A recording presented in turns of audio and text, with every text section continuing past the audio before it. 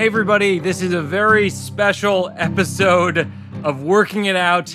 No guest this week. It's just a little mini episode of a piece of writing that I did called A Letter from a Comedian to College Students Everywhere About Voting. If you like it, share it with friends, share it with your college-age relative or friend. Enjoy.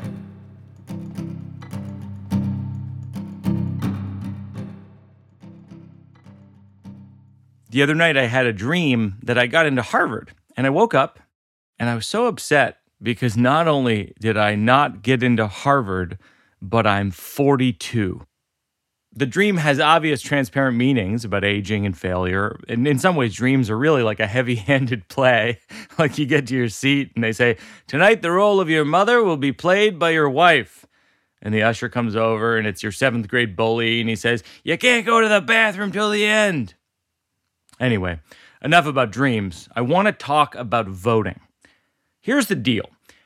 I am you in the future. I'm 42 years old, and I can remember being 20 like it was yesterday. I mean, if you told me when I was 20 that I would be married and have a 5-year-old daughter and I would care passionately about voting, I would say, "Step away from my horse and buggy, sir. This is an outrage."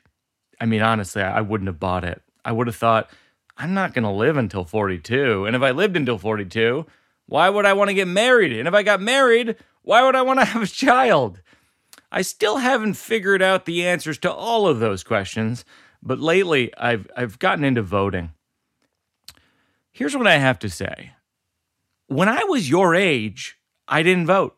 It's embarrassing. It was the year 2000, and the Clinton-Gore administration was depressing to me, and George W. Bush seemed neither compelling nor scary, and so I didn't vote. And the election was so close that it went to the Supreme Court, and the events that followed that election are so frustrating to me, and they so do not fit with my personal values that it drives me crazy. But that's on me. I didn't vote. So why didn't I vote? First of all, I didn't have an address. I sort of lived on my sister Gina's couch in Brooklyn. I sort of lived with my parents.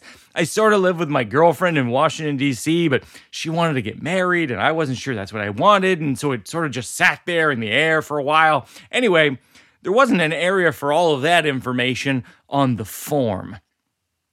The second reason I didn't vote was I didn't know anything.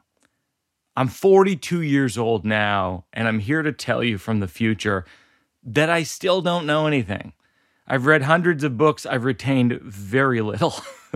I find that when you start to zoom out on your own life, you realize that you don't know a lot, but you probably know enough.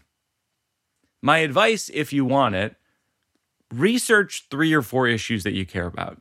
Find out where your local politicians stand on those issues, and that's enough.